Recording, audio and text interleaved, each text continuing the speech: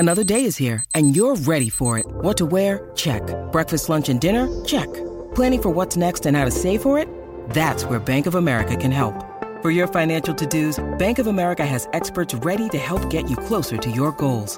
Get started at one of our local financial centers or 24/7 in our mobile banking app. Find a location near you at bankofamerica.com/talktous. What would you like the power to do? Mobile banking requires downloading the app and is only available for select devices. Message and data rates may apply. Bank of America N.A., member FDIC.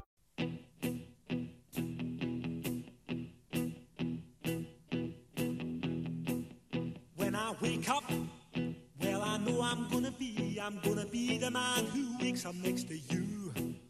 When I go out, yeah, I know I'm gonna be the man who goes along with you. If I get drunk. Hey, here we go. Welcome to another episode of the Sooner Nation podcast. Spring football is arriving.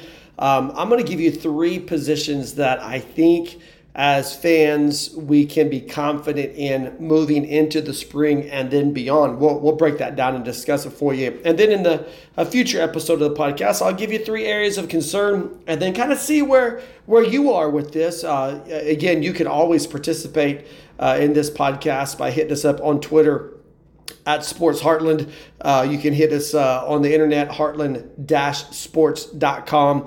And then old school email at heartland_sports@yahoo. So let's jump into some things. We've got true or false where you're participating in that.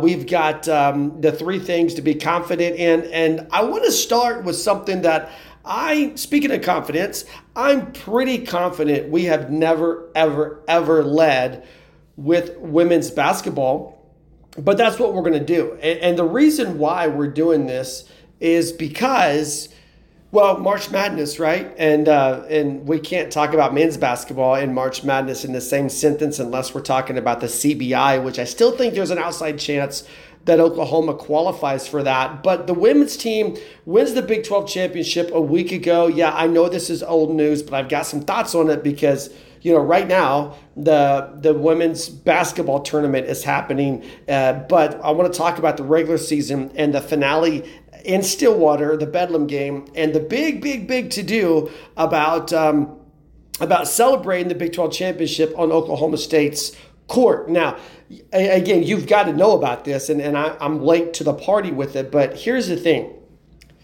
This is a fiasco from the get-go. Now, I've got some personal thoughts, but I want to break down the comments, okay? So I'm going to pretend like you don't know what happened, and then we'll set this up. Oklahoma State comes from behind.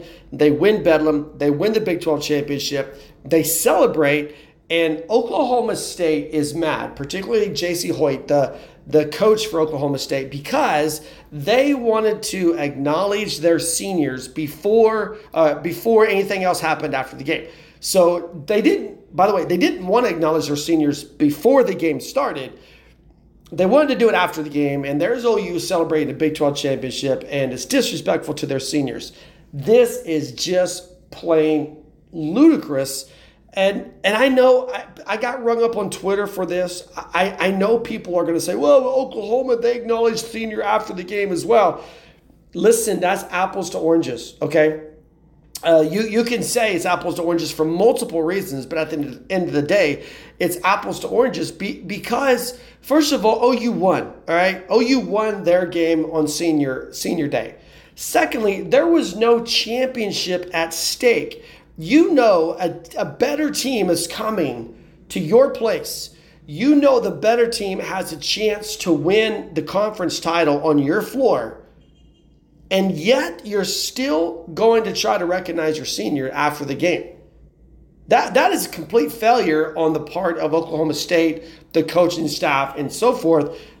It is not on Oklahoma. It is not in Oklahoma to not celebrate. That's anti-sport. You celebrate. That's as part of any game as there is. You pick a game, a team wins a championship, they celebrate. It is their right. They've earned that right regardless of the location, regardless of the venue, regardless of what's supposed to happen afterwards. I feel like that should be common sense. And even for some Oklahoma fans that come out and say, oh, no. Oklahoma can't complain about this because they acknowledge seniors after their game.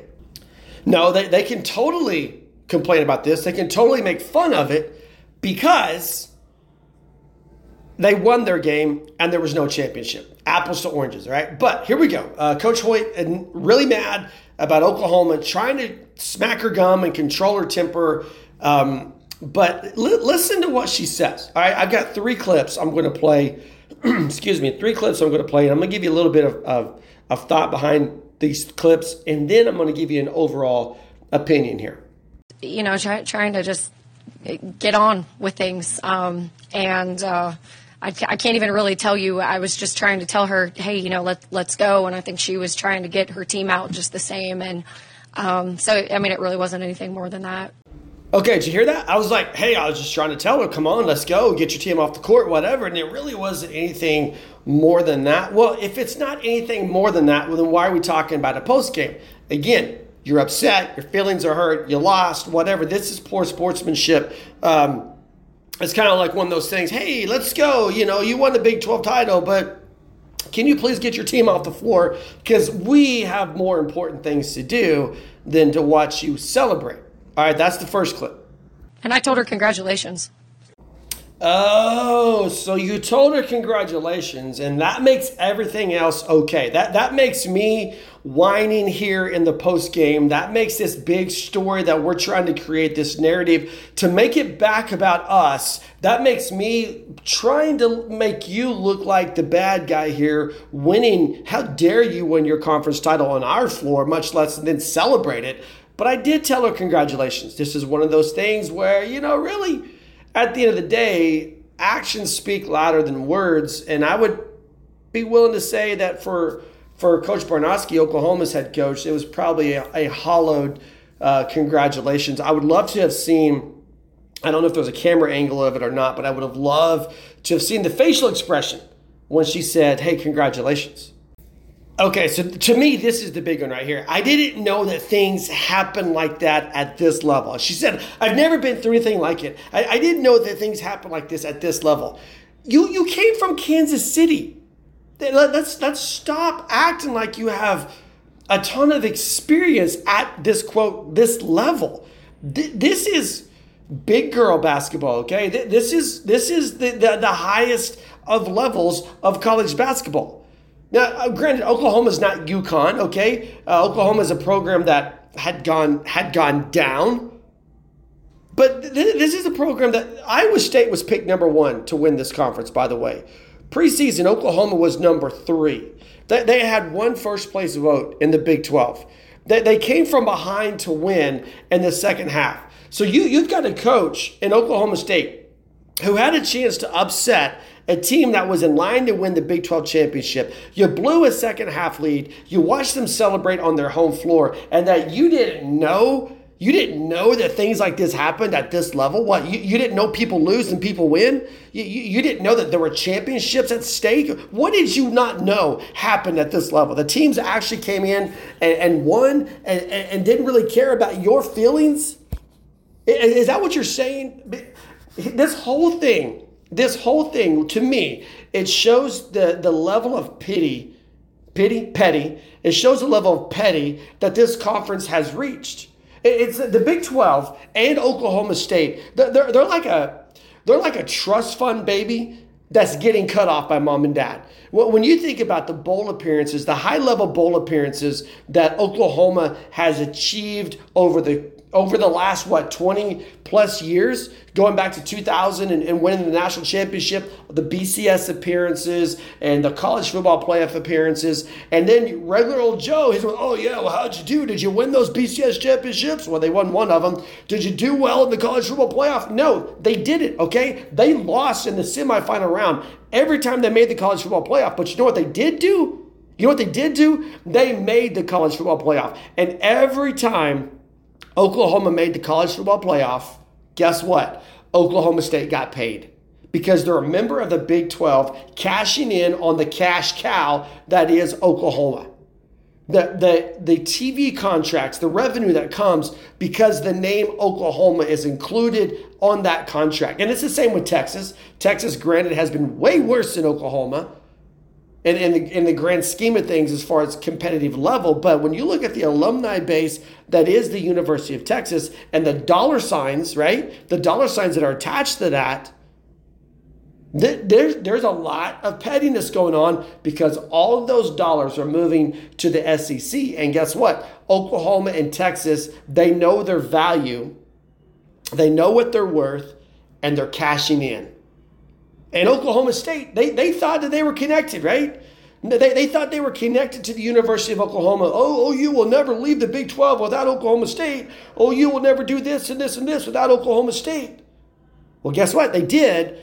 And now we're seeing, and here's to me the worst part about all of this is that 2023 is really the only year that we're going to get the full onslaught of petty coming not just from Oklahoma State. They're going to be the kings of the conference in terms of pettiness towards Oklahoma, but across the board, you're going to get a lot of pettiness. And I hate that we only get it for 1 year because it shows, number one, it shows the value that OU is to this conference and what the conference is losing in Oklahoma. And number two, look, you can't, it's like, I think I use this analogy a lot. When you squeeze the toothpaste out of the toothpaste container, you can't really go back and put it all back in there. In Oklahoma State, they squeezed the toothpaste out with their reaction about the announcement. Remember, the announcement leaked out that Oklahoma and Texas were leaving. Oklahoma and Texas didn't really deny it. They're like, it's that bad breakup. I didn't really want you to find out this way, but you did, and I'm sorry, but it's true. I'm leaving you. And the way that they reacted to this, and I say they, I mean Oklahoma State, from the president down through the athletic department, it shows the sense of entitlement that this university has with the University of Oklahoma. The president said, how dare they make this decision without consulting us? That is in print. It's out there. You can't take it back. You actually were so entitled that you thought the University of Oklahoma needed to seek your guidance and your counsel before they left. Well, this is affecting us. Of course it's affecting us because you're a leech. You're mooching off of the University of Oklahoma, and the success of this program, this athletic department has brought in, has been something you've benefited from, and now you're losing that. And the immediate reaction, oh, Bedlam's dead. We're never going to play Bedlam again. Really? Because I think we can work it into our schedule. No. Bedlam's dead. We're done with it. Okay, Bedlam's dead. Oh, how dare you cancel Bedlam? That stuff is all out there. It's in print. It's a part of the record. And what we're seeing is just the petty that this conference has become. And don't get me wrong. I think the Big 12 will survive without Oklahoma and Texas. It's going to be a good conference. I'm on record saying I think it's going to be a fun conference. I'm kind of bummed that we only get 1 year of OU playing in this revived Big 12. And it just goes back to show the poor leadership of this conference, because had they made moves like this 5 or 6 years ago without Oklahoma and Texas having to force their hand in an effort to survive, had they made those moves, I don't know that Oklahoma and Texas would have left, but they're leaving because this conference they just became mooches. They were mooching and showing no sense of gratitude towards the people that were funding the conference. And so here comes the TCU argument. Oh, well, what about TCU? They made the playoff. Yeah, not only did they make the playoff, but they made the college football championship game. That's great. How did they do that? They beat Oklahoma and Texas. Now, I'm not taking anything away from TCU. Great season. I voted. I have a Maxwell Award vote. Max Duggan was my guy. He didn't win, but I wanted him to. Congrats, TCU. But you got there because you beat Oklahoma and Texas. Beating Oklahoma and Texas in the same year carries so much weight that you can lose the Big 12 championship game and still make it into the college football playoff. That's what this conference is losing. It'll be a fun conference. Don't get me wrong. It will be a fun conference, but it won't be the same. And the fact that Oklahoma State is realizing this it's seeping through everything they do, from the fan base to the administration to the athletic department. It's just seeping in. I mean, if Oklahoma State could carry the conference, if they think they can, we'll be the kings of the conference. If they could carry the conference, the Big 12 would not have had the need to reach out to Houston and to BYU and to South Florida and to Cincinnati, Central Florida, sorry. All that to say, they needed those teams to continue this conference. So there you go. There's my rant. There's my level of pettiness. First time I think we've ever started the podcast with women's basketball. But now we're done with it. We're going to move on. I got three positions that we can be confident in, I believe, heading into spring and beyond. And then we've got true or false. When you need mealtime inspiration, it's worth shopping Kroger, where you'll find over 30,000 mouth-watering choices that excite your inner foodie. And no matter what tasty choice you make, you'll enjoy our everyday low prices, plus extra ways to save, like digital coupons worth over $600 each week. You can also save up to $1 off per gallon at the pump with fuel points. More savings and more inspiring flavors make shopping Kroger worth it every time. Kroger, fresh for everyone. Fuel restrictions apply. All right, so that was 14 minutes of women's basketball talk that we'll never get back. My apologies, but it was relevant. And by the way, congratulations to Oklahoma, the women's basketball program, Coach Barnotsky and so forth. Good luck in Kansas City at the tournament. All right, let's talk about three positions that I think Oklahoma should be confident in with spring approaching. And then beyond. These are the three positions that I believe are going to lead this team in 2023. Now, across the board, I don't think you have confidence at every level of the offense and every level of the defense. But I think if you were going to rank the positions in most to least confidence, these are the three that I would start out with. Number one, I think you can be confident in Oklahoma's linebacking core, particularly the three guys that I believe are going to start: Danny Stutzman, Jaren Kanak, and Justin Harrington. Yeah, that's right. Harrington's still around. He's still at the University of Oklahoma, and I think he becomes a contributor this year. Now, you look at the loss of linebacker core. You lose David Ugwoegbu, you lose Deshaun White, two of your three top tacklers from 2022. But Danny Stutzman, I believe, is where this core starts. Danny Stutzman, the leading tackler for this team last year, was heavily praised by Brent Venables after the bowl game. And I think he's the captain of the defense. I don't know that he's just the captain of the defense. I think he's the captain of the team. I've talked about him in the past. I think he's that guy personality-wise. He's that guy talent-wise. He's that guy tenacity-wise. The team will look to him for leadership. And I think it's been a while since Oklahoma had a linebacker who won't just play like the way we're expecting Danny Stutzman to play in his junior season, but really plays at a high level with a lot of success, but also just has the respect of the team, the respect of the media, the respect of the fans. This guy's the real deal. He's going to lead this group. Now, raw talent-wise, I don't think it gets any better than Jaren Kanak. We saw, again, Oklahoma fans are always going to go back to that Nebraska game last year in Lincoln where Kanak came in and just kind of wowed everybody. And that was all done on raw talent. And Venables was clear to say Kanak doesn't really know what he's doing yet. He's just out there reacting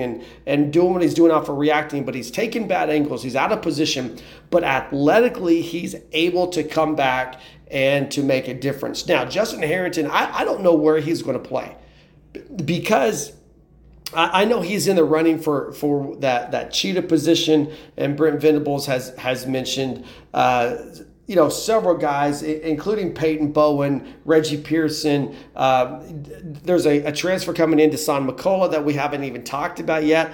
But the point is that this group's losing David Ugwoegbu. They're losing Deshaun White. But I think they're taking a step forward in – I mean, I hate to say this because I was big on Ugwoegbu. I was big on White. But I think the talent level probably across the board, when you look at depth, has improved from last year to this coming fall. And it starts with Like I said, Danny Stutzman, 125 tackles in 2022, 10.5 tackles for loss, the 2 interceptions.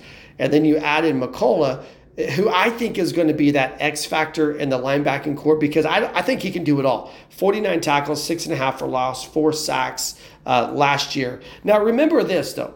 Also keep this in mind. When we're talking about this group, and really when you read or hear Brent Venables talk about this group, it's important to remember that Venables is a linebacker guy, okay? Yeah, he's the head coach. Yeah, he's the de facto defensive coordinator working with Ted Roof. But at the end of the day, Brent Venables is a linebacker. He thinks like a linebacker. He molds and mentors the linebacker. The linebacking core, that's his thing. So if we're going to get a group that's going to have an intense focus on improvement from year 1 to year 2 from the Venables regime, I think it's going to be linebackers. And again, don't get me wrong, because it was a wholesale shopping list across the board with defensive linemen coming out of the portals, defensive secondary guys coming out of the portal. But I think this linebacking core, when you're looking at who you're going to be confident defensively with, it starts there.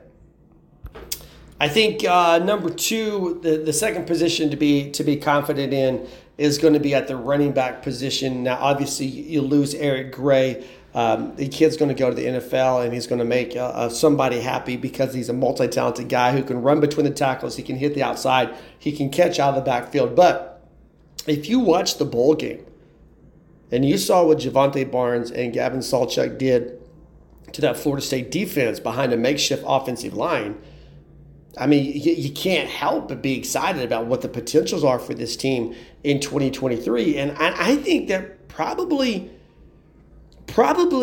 we saw the evolution of Oklahoma's offense in that bowl game, where Jeff Lebby can rely on these guys more in a workhorse manner and not just need Dylan Gabriel to chuck the ball down the field,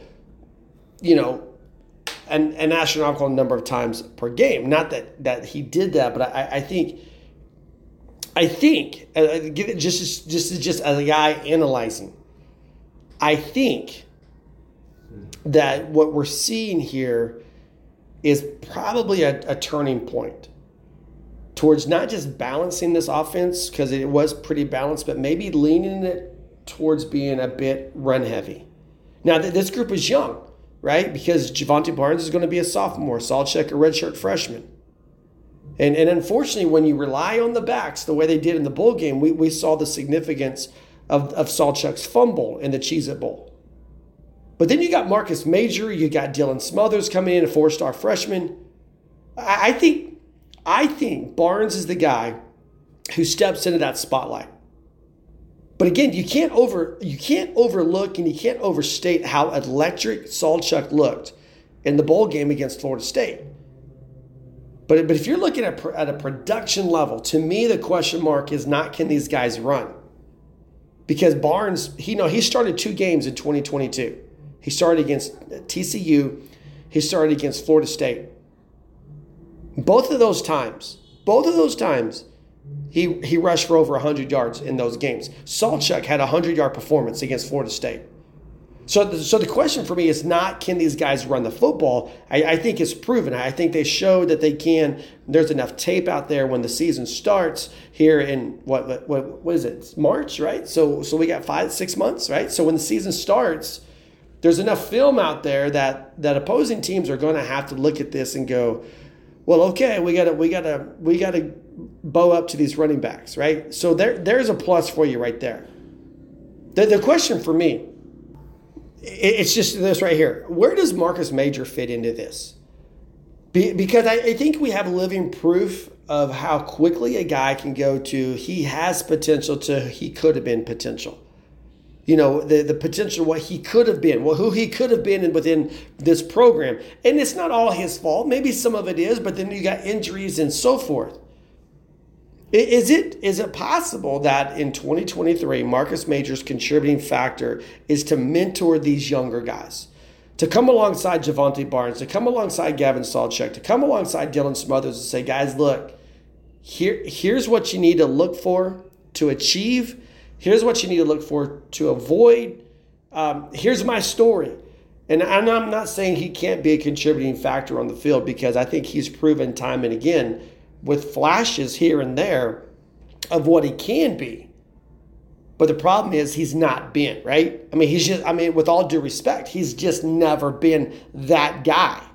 And this is his final opportunity. And unfortunately, you look at the guys ahead of him, at least based off of the bowl performance, you look at the guys that are ahead of him, and I don't know how he cracks that. How does he get carried? How does he take carries away from Javonte Barnes? How does he take carries away from Gavin Sawchuk? I don't think he does. And so there you have the issue with Marcus Major. Maybe he turns towards a mentor type role and kind of has a situation where he can spell a few guys. I'm not saying he won't hit the field, but clearly this is a two-headed monster, in my opinion, heading into 2023 between Barnes and Sawchuk. So now becomes this third position to be confident in, and this is probably going to be the least popular of my three, but I think the third position you can be most confident in is going to be at the quarterback position. And as much as some of the fan base wants this to be the case, it's not. There is no quarterback competition for QB1. This is Dillon Gabriel's team. And I know Jackson Arnold, the sky's the limit, right? At least it appears that way. But Brent Venables has even said, when we get into this and camp opens up on the 22nd of March, Jackson Arnold is number last on the quarterback totem pole, and he's got to work his way up. And the thing about Dillon Gabriel is he's the most productive of all the Big 12 quarterbacks returning in 2023. 63% completion percentage, 3,168 passing yards, 25 touchdowns, 6 interceptions. There's not a quarterback that's going to start for a Big 12 team in 2023 that has accomplished that in the last season. Now, the battle's going to be at QB number 2. And I think we saw the necessity for that last year when Dillon Gabriel got hurt. We saw the lack of development behind him. And I think that puts even more pressure on this coming fall to keep Dillon Gabriel healthy. It has to be a priority amongst this offensive line and the tight ends and the running backs and everybody who has a blocking assignment. It has to be. You got to keep this guy healthy. But I think, with all due respect to Davis Beville, I expect this quarterback competition at the number 2 spot to really be between General Booty and Jackson Arnold. I think this is where Jackson Arnold makes his mark on this program, is at QB number 2. And I don't. This isn't something that's going to be resolved in the spring. Obviously, you want to be at the spring game. You want to see how he looks, okay? Because sometimes these kids come in with a high profile, and then they very much look like a true freshman, and that's okay. That's typically how it works, right? But how much progress can he make in that QB number 2? And then if the scenario does present itself in the fall of 2023, what do you do with that backup spot? I think in spot duty, probably you go to General Booty. Didn't mean to rhyme there, but it just came out that way. But I think if it's a significant time away, then you start looking at Jackson Arnold. So there you have it. There's your to me the top 3 positions to be confident in going into 2023. You got the linebacking core, you got the running backs, you got the quarterback. Now we got question marks. We'll hit those up in a different podcast. But hit us up on Twitter at Sports Heartland on Twitter. Let us know your thoughts.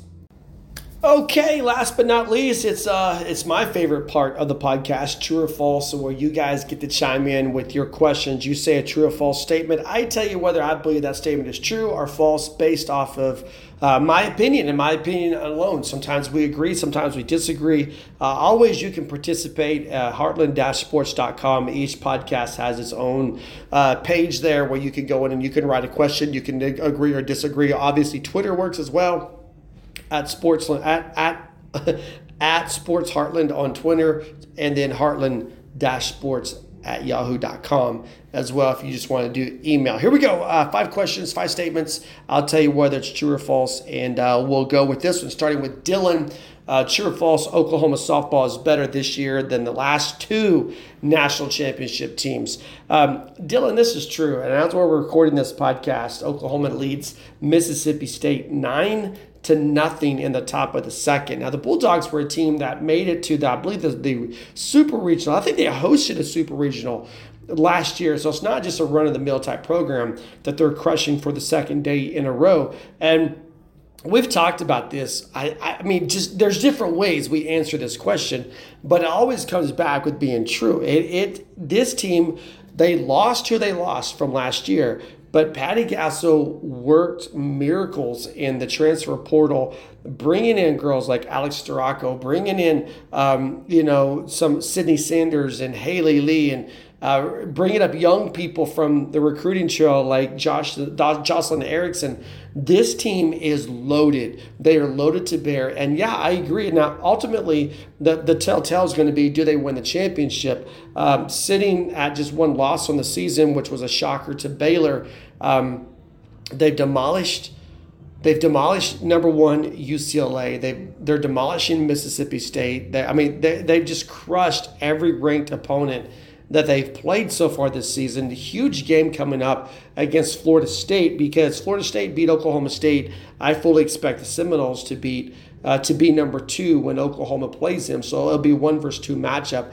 And the Sooners will be on the other side of that. When they played UCLA, Oklahoma was the hunter, UCLA was the hunted. Now it's going to be reversed. The good news is that game's in Norman. But to answer your question, Dylan, emphatically yes. At this point, on March 11th, it 100% looks like this team is better than the back-to-back championship teams that Patty Gasso has already produced in the last 2 years. And looking for that three-peat, I think you got to say a month into this process, it looks like it'll be, barring like a significant injury or something like that, it looks like it'll be a flat-out disappointment if it doesn't happen to be another championship for the University of Oklahoma. Here we go. Morgan says this, OU football coaches getting a pay raise is a joke.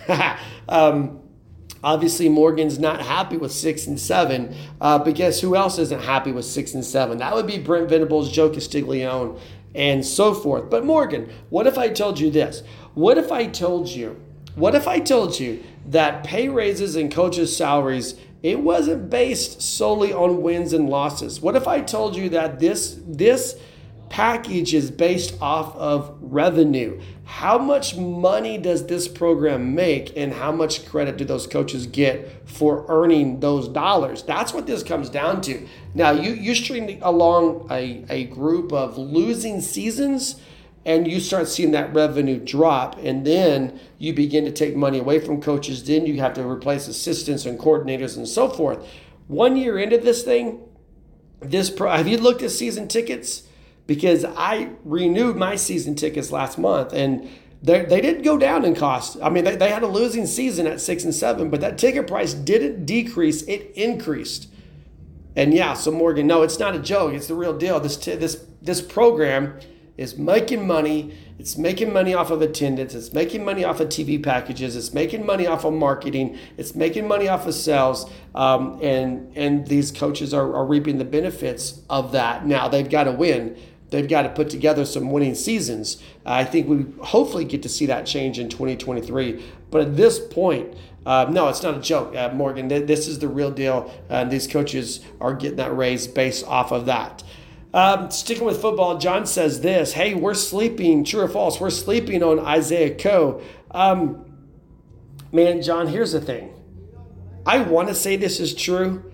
I think I've reached the point that I can't. I think for all the things I said about Marcus Major earlier in this podcast, I got to say the same thing about Isaiah Coe. The guy, I want him to succeed. I do. I want him to be that guy in the middle. I really thought he would be the dude to step up in Perry and Winfrey's place in 2022, and he wasn't. Now, he played in 11 games. He made 5 starts in 2022, but he recorded 19 tackles, 7.5 tackles for loss. And I get it that those aren't, especially on the interior of the defensive line, the total tackles, that's not what you're graded by. You're graded by how much opportunity did you create for the guys behind you and the guys on the edge. I get all of that. But here's the thing. If Isaiah Coe was the man for 2023, if he was the guy that we're sleeping on, then why did Oklahoma have to go in and get Lacey out of Notre Dame? Why did they have to go to Oklahoma State? Why did they have to go into other programs and beef up this defensive line with guys that might start over Isaiah Coe. It's not just they did it for depth. They did it because they need impact guys on that defensive line. And look, John, I want that to be Isaiah Coe. I just think I'm past the point, like Marcus Major, I'm past the point where I can say it will be Isaiah Coe. All right, here we go. Sandy says this. Hey, we're moving back to softball. And by the way, I love the softball talk. Look, if softball's not for you, women's basketball to start off this podcast, that was an anomaly.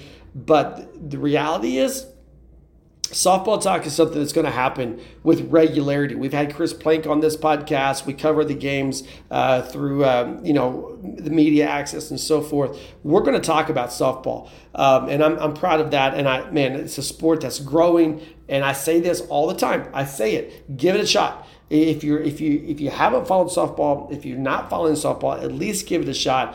But do it in person. Try to find an opportunity to do it in person.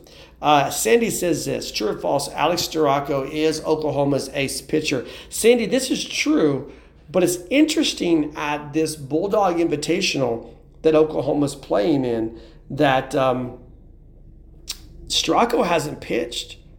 You had Nicole May, Jordy Ball on Friday. Saturday's game is taking place right now, and it's Jordy Ball again in the circle. They got inclement weather moves in. They're going to get canceled on Sunday. They added a game Monday back in Norman. By the way, you might want to try to grab some tickets if you've never been. But there's no Alex Storako for Oklahoma this weekend. So I'm going to tell you this. I'm going to agree with you, Sandy. Up until this point, she has been the ace. She has been 100% the ace. But I'm just curious. I'm interested in what happened this weekend and why they're in the third game of the weekend, I guess third and final game now of the weekend. And I'm curious as to why she hasn't thrown. Last one, Manuel says this. True or false, no one cares about men's basketball anymore. And then he puts in parentheses, women's basketball, the Big 12 champs, softball, baseball, spring football, as if all those things have passed up what has been a subpar basketball season. And Manuel, I'm going to disagree with you because I think there are a lot of people who care about Oklahoma basketball. And people are divided on Porter Moser. I get that. Now, I'm on the side. I'm on the side of the fence where I think Porter Moser, he needs time, okay? And I've said it, I've expressed it. He's been eaten up by the transfer portal 2 years in a row. He's got to retain guys. If he doesn't retain guys this offseason, then they really, really, really begin to question him. But you just saw flashes of the potential of what this team can be if he gets the guys in place. And think about this. Put Brady Manick on last year's team. Put Mo Gibson and Elijah Harkless on this year's team. It's a different result. And that's just the impact of the transfer portal. And he's got to be able to get those guys when he loses them. He's got to be able to get those guys that come in to be at the same level. He's not been able to do that. But the truth is there's a lot of people who care about this program. There's a lot of season ticket holders. There's a whole big conversation about the building. All this stuff is going on because people care about basketball. They're passionate about it. And should Oklahoma get an invitation to the NIT? I don't think that's going to happen. But should they get an invitation to the NIT? Should they get an invitation to the CBI, which I think is their best shot? You're going to see a lot of people tune in. If those games are in Norman, you're going to see people in attendance. Why? Because they care. So there it is. That's it for this episode of the Sooner Nation podcast. Thanks so much for our 5 people who participated in True or False. Thank you for listening and downloading. Sorry about the background music. I got to record this from a hotel lobby. But it is what it is. You guys are the best. If you like the Sooner Nation podcast, please make sure you subscribe to it. If you don't like it, we get it. We're not, we're one of many options out there, but thanks for checking us out. Please hit that like button, give us a good rating, and have a great week, everybody. Boomer Sooner. When I wake up, well, I know I'm gonna be the man who wakes up next to you. When I go out, yeah, I know I'm gonna be the man who goes along with you. If I get drunk, well, I know I'm gonna be the man who gets drunk next to you. And if I haver, yeah, I know I'm gonna be the man who's havering to you. but I would walk 500